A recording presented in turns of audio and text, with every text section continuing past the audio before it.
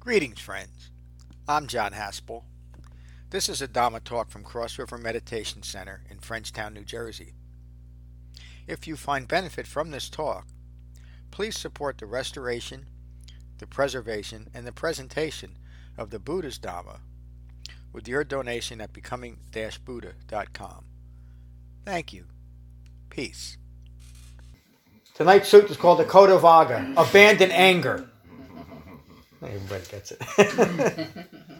I didn't think I could pull that off, but I gave it a shot. I'm going to try reading. If I can, I'm going to pass it off to... The reason why I use my Kindle is I can enlarge the font so it's big enough for me to see. These goggles are great for seeing what's around me and seeing people's faces and watching my dog run. But for some reason, I haven't got used to reading from them. But I'm going to try, and if not, Ram will pick it up. Oh, there. The Khodavagga, abandon anger. Abandon anger at its root, conceit. Go beyond greed, aversion, and deluded thinking.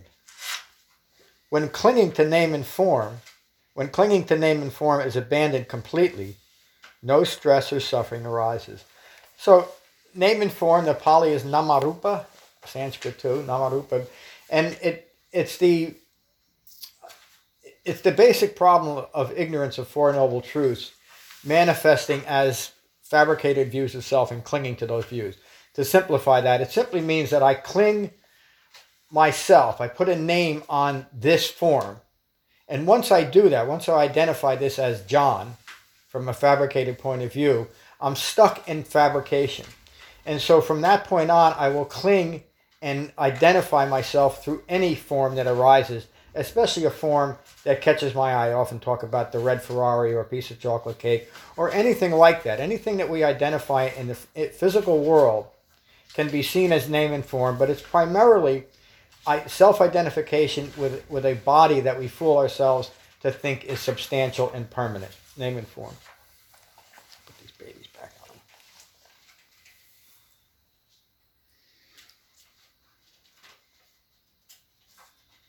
Bear with me just a little bit tonight.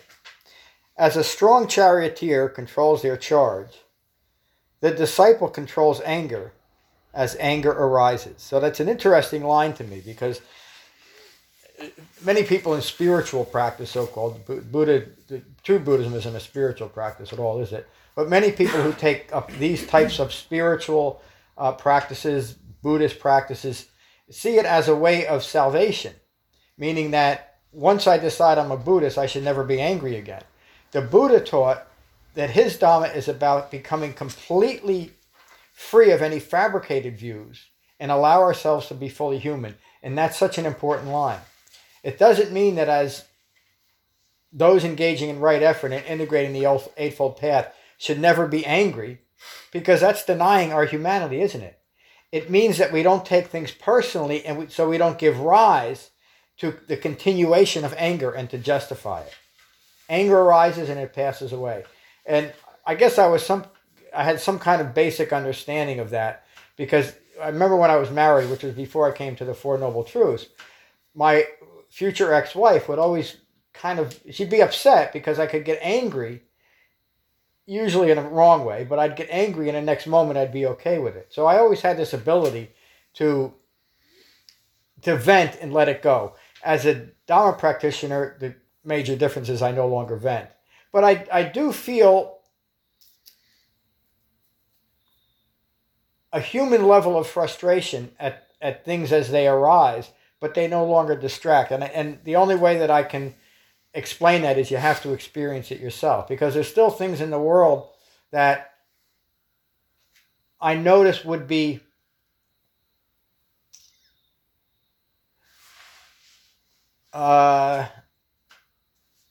more skillful if they weren't arising that way, but I understand that they're arising because of the ignorance inherent in the world. So there's no reaction. It's simply an acknowledgement of this. Is that clear to everyone? And the reason why I'm saying this, I had an interesting email exchange with one of our other students who's not here tonight, so I won't mention who it is. And they're relatively new, but they're coming to grips with that. And they asked me some significant questions about feelings arising and passing away. And what do I do about these feelings? And the solution, the answer framed by the Eightfold Path, is to feel them and know that they're impermanent. The 4 foundations of mindfulness. Tim and I had a brief discussion about that too. So feelings arise and pass away. We don't take any of them personally, including the human feeling of anger or frustration in this moment. But since I don't self-identify with this, I don't take it personally, I don't have to attach it to someone else or try to blame someone else for it. It's simply a feeling arising and passing away. And that's what the Buddha is referring to here.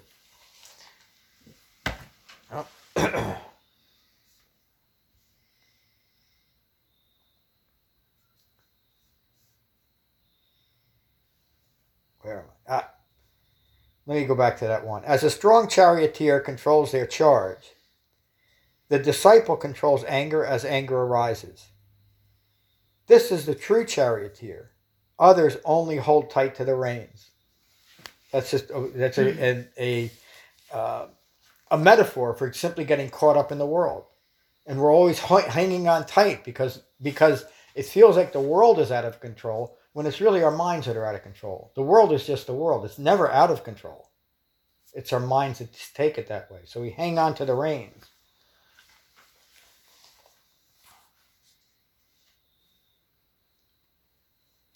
These simple instructions here.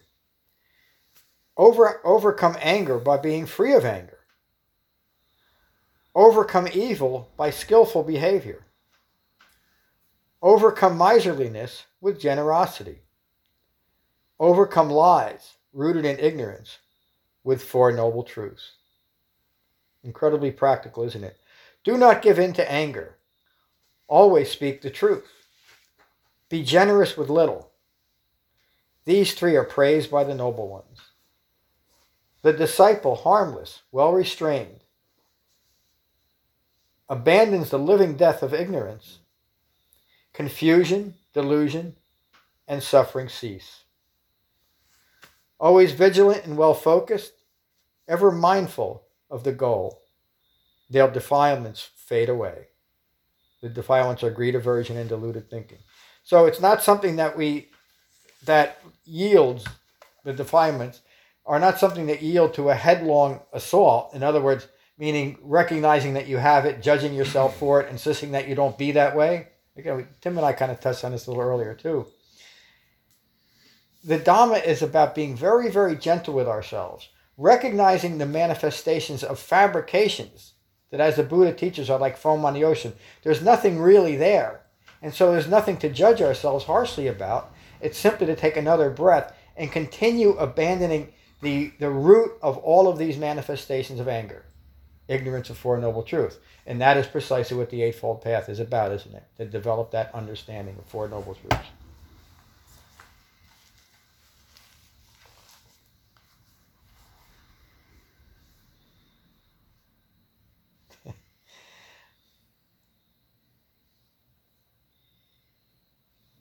Sorry, it takes a little while to find my place again. Ignorance is an ancient practice. Ignorance is an ancient practice, meaning it's been going on for all of humanity. Rooted in ignorance, they blame those who remain silent, as well as those who talk too much, and even those who speak with moderation. Another anger board of ignorance is always outwardly focused and always looking for the repository of that anger, which is usually another person or common constructs in the world. And we see that more now, it seems, in the last 9 months than we ever have. But again, this is ignorance, and anger is an ancient practice, born of that ignorance. And where does it come from? Why do we get so angry with things that really have nothing to do with us? Well, because of, as it states here, we identify it, namarupa, name and form. We cling to it.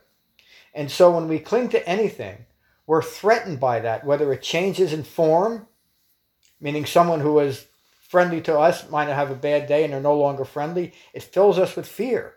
We can't accept that. We can't because we don't understand impermanence. Or we lose something that we hold dear, like a red Ferrari. Or we don't get that second piece of chocolate cake. Or even an idea of how the world should be, again, just to use it as an example, or how politicians should be. we're only setting ourselves up for fear and anger, aren't we? And where does the anger come from? That damn file didn't upload today. I never get what I want. Everything's always against me. It's good to giggle at that because it's foolish, isn't it? It's childish. That's why the best definition of awakening within the framework of the Eightfold Path is full human maturity. For someone who is fully mature, what is there to get angry about? Why would we get angry? Why would I want to lose my mind over insisting that something be different than it is when it can't possibly be? And ultimately, that comes back to myself in this moment as a Dhamma practitioner. If I find myself a little bit short of the goal, even though yesterday I might have thought that I reached the goal and today I find out that I'm not because of anger arising, what do? I take a breath. I calm my mind. I learn that radical acceptance of each and every moment, including who I am in this moment. And that's the path to awakening. That's the step on the Eightfold Path. It's practicing wise restraint as in relation to this chapter as anger arises. And as the Buddha teaches us, it's not wrong when anger arises. It's wrong to attach to that anger, meaning somebody has to be blamed for it, or I have to blame myself and I have to justify it in some way. It's simply anger. It's like foam on the ocean. The only problem with anger is if I cling to it and act on it. And I can tell you that, every human being would say this. I've never ever hurt another human being intentionally, ever. And I have to qualify that, except once. And I'm not going to get into the story, but it's almost justifiable. I've never ever hurt anybody with anger, but I've hurt a lot of people. And it never ever made me feel good, even though I would then often try to justify it and blame the person who was the focus of it. And I can still, even knowing that, I can feel, a little, almost tears rolling up, because no human being, unless you're a true psychopath, and there are true psychopaths, but that's very rare in the world. Nobody ever wants to hurt another human being. But there's something that happens the first time we do it, and it's usually when we're very young, 3, 4, 5, or 6. And we don't understand what happened, what just occurred, but we know we hurt another person. And that starts conditioning ourselves, a very subtle conditioning that sets a tension within us that we might do it again. And so now we've set in motion a lifetime of fear. Fear of who? Fear of ourselves. And it's all rooted in unrestrained anger. But then going back to a 3 or 4 or 5-year-old acting out of frustration and knowing that they hurt their mother or father or sister or dog or cat. And you can't get rid of it because you're so afraid you're going to do it again. And guess what? You're going to do it again because you're a human being. And so again, I've hurt a lot of people, never intentionally. But I can honestly say that once I actually started developing the Dhamma to a certain point, even that inadvertent harm towards others has fallen away. And that's one of the most freeing things in the world, to know within me, and the Buddha talks about this, about having nothing left within me to provoke another moment rooted in ignorance. The great confidence that comes from developing the Eightfold Path is not having some mystical awareness of the world. It's to know that I can move through the world in peace without any possible way of hurting another human being. That's freedom. That's true freedom. Does everybody get that? Some people see freedom in joining with it and finding comfort with others who have the same view. It's such wow, David. Thank you for that. And look, that's just what happens today, doesn't it? Because we don't even recognize that process. And just to simplify it, it's called self-loathing. We don't recognize it, and since we don't recognize it and we're afraid of it, name and form, we'll join with other people with that like kind of experience that then justifies it, and it diminishes its impact within our mind. It makes it more acceptable because they're just like me. But of course, that doesn't last, does it? We know that it's a fabrication. We know that we're clinging to something that is only hurting me and likely now hurting other people. And I'm not talking about murderers, rapists, etc. I'm talking about little hurts that we do on people, judging other people harshly. It might just be a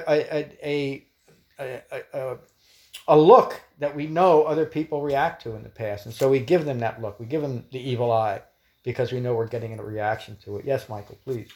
Hey, John, Ed, just for that, what David was saying there, that's generally two people who don't recognize their ignorance. Yep. Like, even if one did, or was, conscious of it, then that might just put an end to a situation instead of becoming more of a self-referential thing between two people where they're bonding over a wrong view. Yes. And so what happens then? What aspect of the Dhamma do we employ when I'm not getting involved with some other person's anger? It's called wise restraint. And often that wise restraint manifests as right speech informing noble silence. We simply keep our mouth shut. Yeah. But for someone who spent a lifetime arguing with others, that's very hard to do at first, isn't it? When name and form, when I'm attached to this person, this fabricated view of myself, I always have to be right. What an awful way to live your life, isn't it? We've all experienced that to different degrees. But it's just awful to think that I have to be right. I have to be better. I have to be better than you in order to live in the world. Your view doesn't matter. The perfect word for that is conceit, right? Yep. I mean, conceit where we started here. Conceit or restraint, right? They're two completely different. Yeah. They're completely different. That's right. And so dramatic. The antidote to this whole problem. I mean, again, this is another one of those chapters that the whole Dhamma is included when we understand the framework. Like Kevin was just saying, I can either act out of conceit, out of ongoing eye-making, moment by moment, which is how most human beings live their lives, whether they know it or not. It's always an opportunity to eye-make, or I can practice wise restraint. Wise restraint is the antithesis, the antidote to conceit. And conceit, living life in a conceitful way, I think that's a word, it's just horrible. I mean, you might get things. You might have a very successful life materially or within a society through recognition. But it's just awful. There's no contentment in that because you're always grasping after. Remember the Khodavagga and something Tim and I talked about earlier. Contentment is an aspect of wise restraint in this moment by not continually giving in, by recognizing and abandoning all self-referential views, rooted in ignorance of Four Noble Truths. Thank you all for the great comments.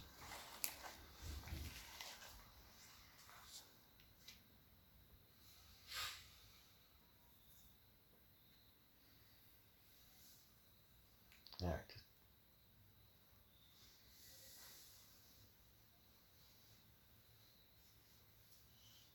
Sorry.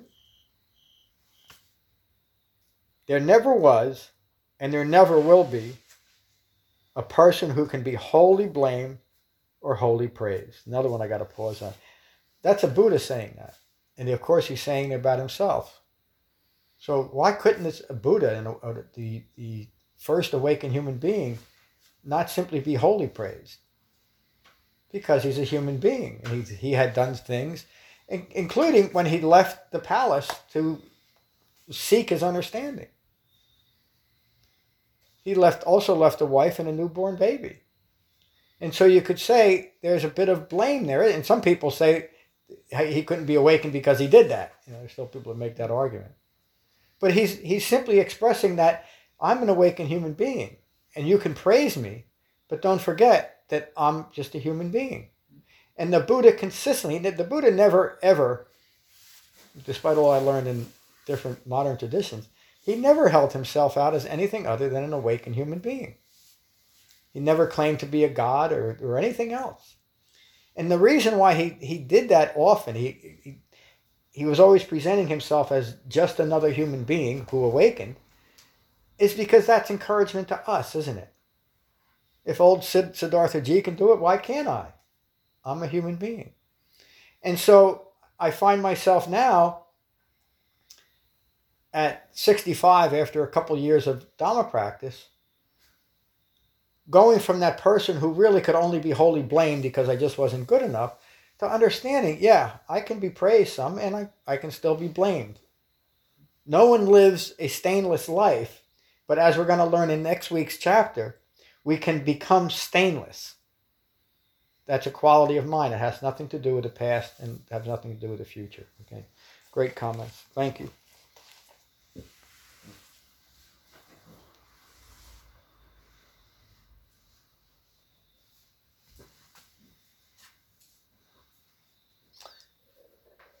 But there are those who are praised by the wise, who, observing others from right view, day after day, know them to be flawless in character, wise, virtuous, knowing the Four Noble Truths. Again, a qualification for if you want to be that way, you know the Four Noble Truths.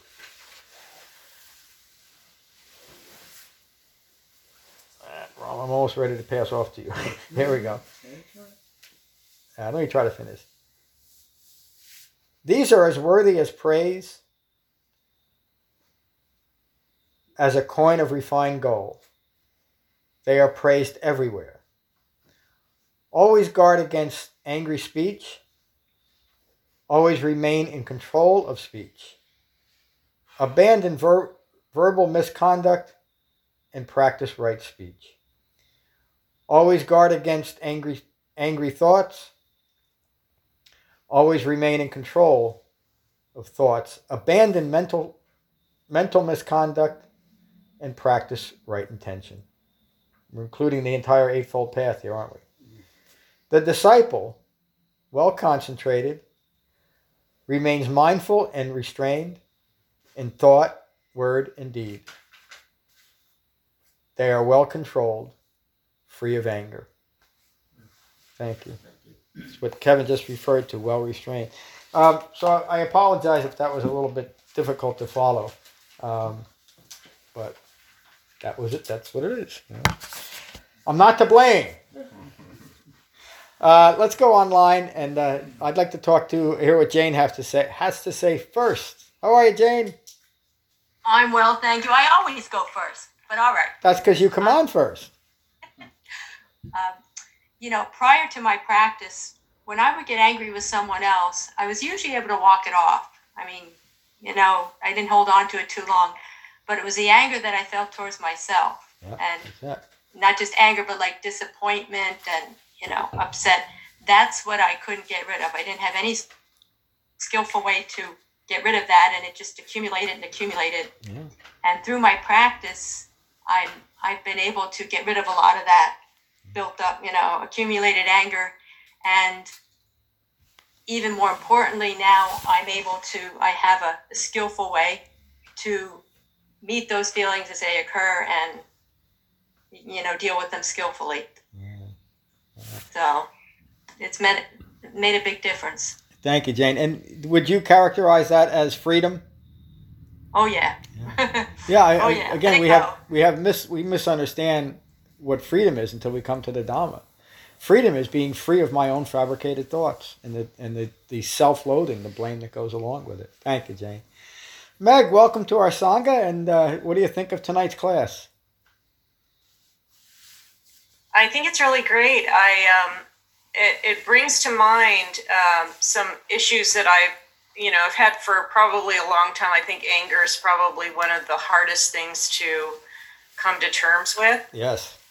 And I have followed a practice where the antidote is patience, but I found that almost made it go more internal. Oh, I'm putting a thumb on a leaky hose, right? Yeah, that's right. You're just holding it down, but you're not really solving the problem.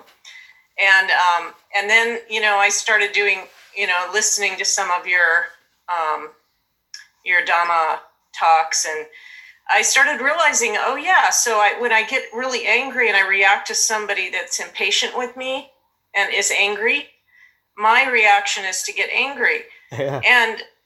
And I realized that I'm just trying to defend myself. And when I realized, what am I trying to defend? And I realized, a self that's rooted in ignorance. Yeah. And then I realized, there's nothing to defend. Yeah. And all of a sudden, I felt like I could just relax. And I didn't have to be angry. And, while I still notice that I have a tendency to just jump, when something happens, the patience allows me time to make that realization again. And then it just melts away. That's great. And so that's what it's done for me. Thank you, Meg. That a self rooted in ignorance really isn't worth defending, is there? It's not worth defending, no. Yeah, it's not worth the effort. So, well, again, welcome to our song. I hope you join us again soon. We'll be out. We're going to come out and all of us. You haven't seen this motley crew. That sounds awesome. Yeah, that sounds awesome. Who knows? Maybe we will. So. Thank you, Meg. Good evening, Josh. Where were you, on the back nine? Hi, John. Hi, everybody. Hi, Josh. Well, I didn't play golf today. Oh. I can't remember exactly. Oh, I took my wife. She had a medical appointment. Oh. And it was supposed to have a procedure today, and she had a COVID test done a week ago, and we got there, and they changed the rules without telling us that you had to have one within 48 hours. Oh. And so she fasted, and we spent the whole day for nothing. So my initial reaction was just to get pissed off. Yeah. That's But right. After today's talk, Yeah, you don't have that luxury anymore, do you? I was actually during the time able to practice a little bit of wise restraint, and the poor RN who was explaining this mess up, I said it's not her fault, and so I became very polite and appreciated her trying to explain to us in a very kind way what happened, and she was very apologetic, and so it does help. Yeah. My wife actually is much better at this than I am, and I think she's just naturally that way. But for some reason during your lesson tonight, I got to thinking about name and form, and it all goes. And I get confused sometimes. Is it Nietzsche that is not self, or anatta? Anicca is impermanence. Anatta is the not self characteristic. Anatta. Yep. And I kind of think that that's the root of today's lesson, because I start thinking, for some reason in my mind, I was trying to think, how many of us can really remember our great-grandparents and who they were, I can whether remember they were one. good people or bad people or rich or poor or whatever. And someday I'm going to be a great-great-grandparent, and nobody will ever know who I was or remember much about me. And so I'm so really unimportant in this name and form that I cling to and fabricate. Becomes a little easier to see how crazy that is to do that, and how wise the Buddha was to understand how name and form really are no big deal. No, that's right. That's a good way to put it. We're no big deal. You know? I'm no big deal. That's right. Although I keep thinking I am, but I'm getting better at it. You're getting a lot better. And so what is a big deal is the quality of my mind in this present moment. And I'm in complete control of that, aren't I? And that's a good example, that story at the doctor's office today. You maintain control of your mind. That's the most important thing. You know, so congratulations. Yeah. Let's see, where are we going next? Everybody online? David, how are you? Good evening. Good to see you, my friend. And I think the big thing that you take away from something like this is the being gentle with yourself. Because Josh had a moment of clarity today. He must be gentle with himself the next time he isn't Yeah. able to show the restraint. And the practice is all about being aware of that, where a non-practitioner is just wildly grasping onto things. Yep. And we as practitioners of the Dhamma rely on the Sangha to put where we are in context. And I think that's an important aspect of our practice, is the gentleness and the support of the Sangha. So thank you. Thank you, David. Again, well said. That the being gentle with ourselves, and of course with the support of our Sangha, is the key to the Dhamma. And it relates directly to this chapter. If I'm angry at someone else for whatever reason, in that moment, I am being hurtful I'm being hurtful to another person, but I am hurting myself. It's the antithesis of gentleness for me to not be gentle with you. And you could say that another way. When I am gentle with myself, I will be gentle with all other human beings that I interact with. It's just that way. A gentle person is not capable of a gentle person, meaning gentle with who is practicing the restraint of the Eightfold Path, does remain harmless. And we've talked about that in a few different ways. That is freedom. It's true freedom. To know that I can no longer cause harm to myself or others in the world. That's the ultimate freedom. And any other aspect of freedom that we might want flows from that one position, one quality of mind, is remaining harmless. Because anything else is grasping after and clinging to phenomenon. Thanks, David. Kevin, good to see you tonight. Good to see you too. I don't think I have anything to add. Just really appreciative and grateful of all the Sangha contributions. Thank you. Glad you're here too. Ram.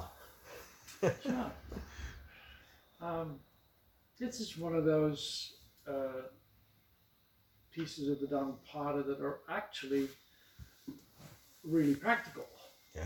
They really deal with, the stuff that we bang into every day. Yeah. Pretty much. A lot of times, more than once a day, usually. And towards the end, the way he lays it out, always guard against angry thoughts. You know that it can happen. Be aware that this anger can arise. Yeah. And see the circumstances, and then remain control of your thoughts. Be there when it happens.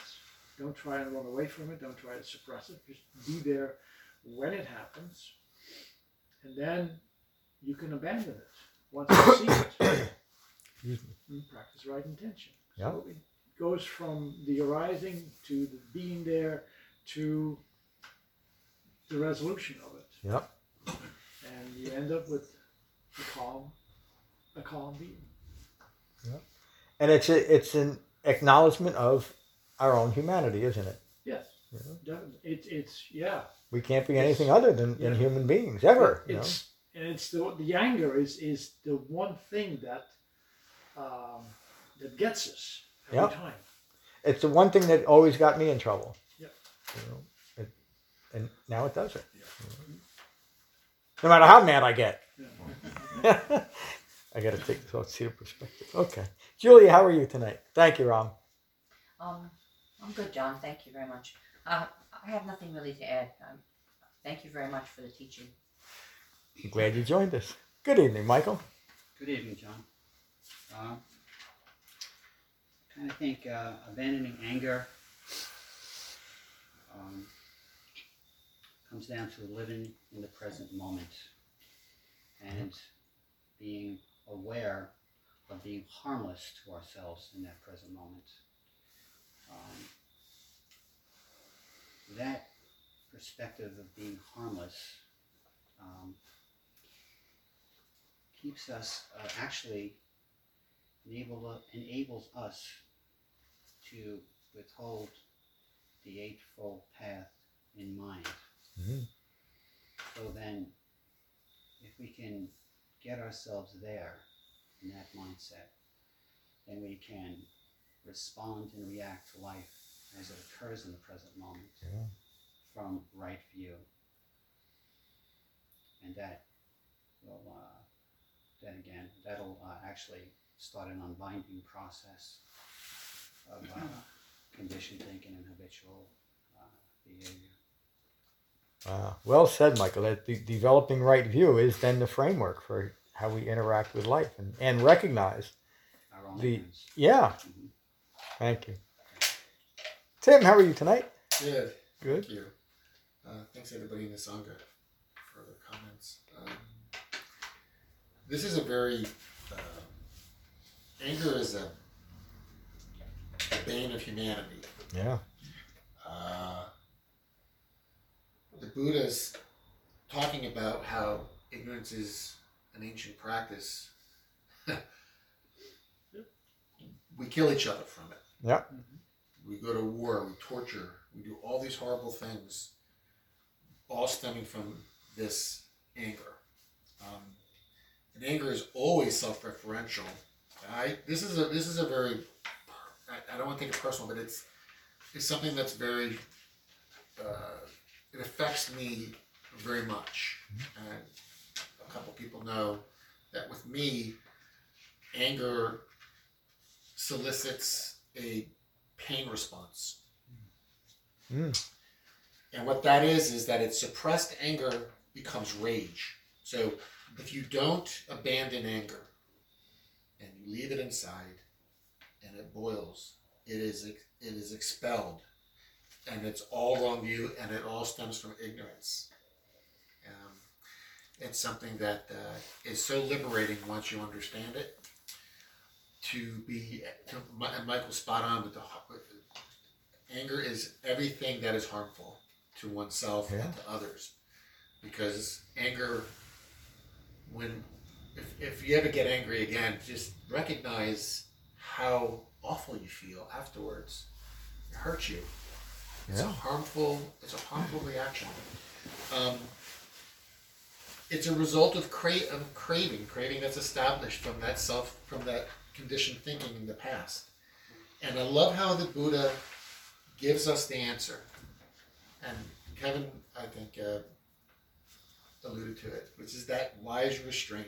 The restraint of the using of speech. And Ram mentioned it a couple weeks ago about not disparaging people, being mindful of how you act, respond to the impermanent phenomena around you. And it's that simple. But it starts at recognizing your ignorance and again, speaking from my own self-referential, from my own introspective nature, recognizing that I'm not recognizing my ignorance, therefore I am feeling angry. Back up, breathe, recognize it, and let that anger go. Because if it's held on, it can hurt you and others. So thank you for this teaching. What a wonderful chapter. To me, I know it may seem like it's like every other chapter, but it's so strong because this is the thing that to Ram's point, we see it.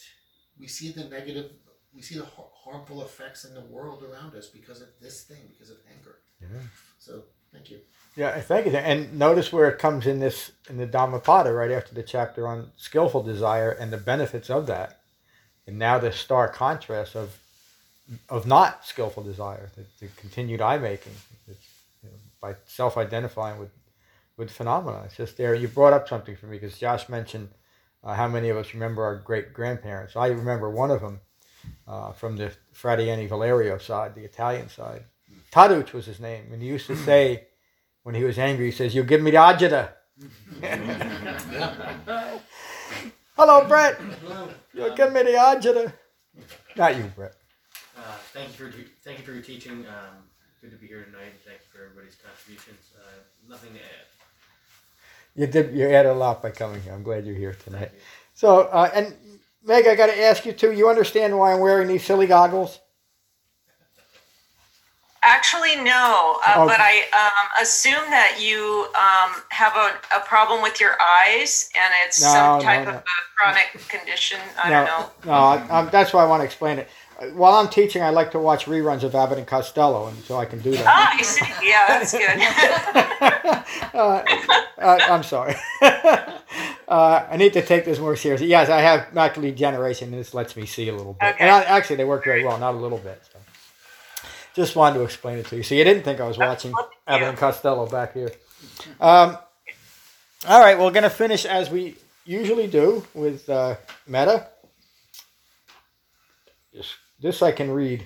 And sorry about that, my stuttering when I was reading, but it worked. For a blind man, you did pretty good. Yeah, I think so. What was that? I'm not going to go on. I've been silly enough tonight. The Karaniya Metta Sutta, the Buddha's words on metta. So gently close your eyes, gently close your mouth, and take a moment to become mindful of your in-breath and your out-breath. And the Buddha's words on metta. This is what should be done by one who is skilled in goodness and who knows the path of peace. Let them be able and upright, straightforward and gentle in speech, humble and not conceited, contented and easily satisfied, unburdened with duties, and frugal in their ways, peaceful and calm and wise and skillful, not proud or demanding in nature. Let them not do the slightest thing that the wise would later reprove. Wishing, in gladness and in safety, may all beings be at ease. Whatever living beings there may be, whether they are weak or strong, omitting none, the great or the mighty, medium, short, or small, the seen and the unseen, those living near and far away, those born and to be born, may all beings be at ease. Let none deceive another or despise any being in any state. Let none through anger or ill will wish harm upon another. Even as a mother protects with her life her child, her only child, so with a boundless heart should one cherish all living beings. Radiating kindness over the entire world, spreading upwards to the skies and downwards to the depths, outwards and unbounded, freed from hatred and ill will. Whether standing or walking, seated or lying down, free from drowsiness, one should sustain this recollection. This is said to be the sublime abiding. By not holding to fixed views, the pure-hearted one, having clarity of vision, being freed from all sense desires, is not born again into this world. Thank you all for a wonderful class tonight. Peace. Thank you, Joe. Thank you, Joe. And Meg, again, thank you for joining us and welcome to your Sangha. See you, Josh. See you, Jane. Thanks, John. Thanks, John. Bye, everybody. Goodbye. Thank you. Good guys. Thank you for listening. I rely on donations to support the continued restoration, preservation, and presentation of the Buddha's Dhamma. If you find benefit here, please consider a donation at becoming-buddha.com. Thank you. Peace.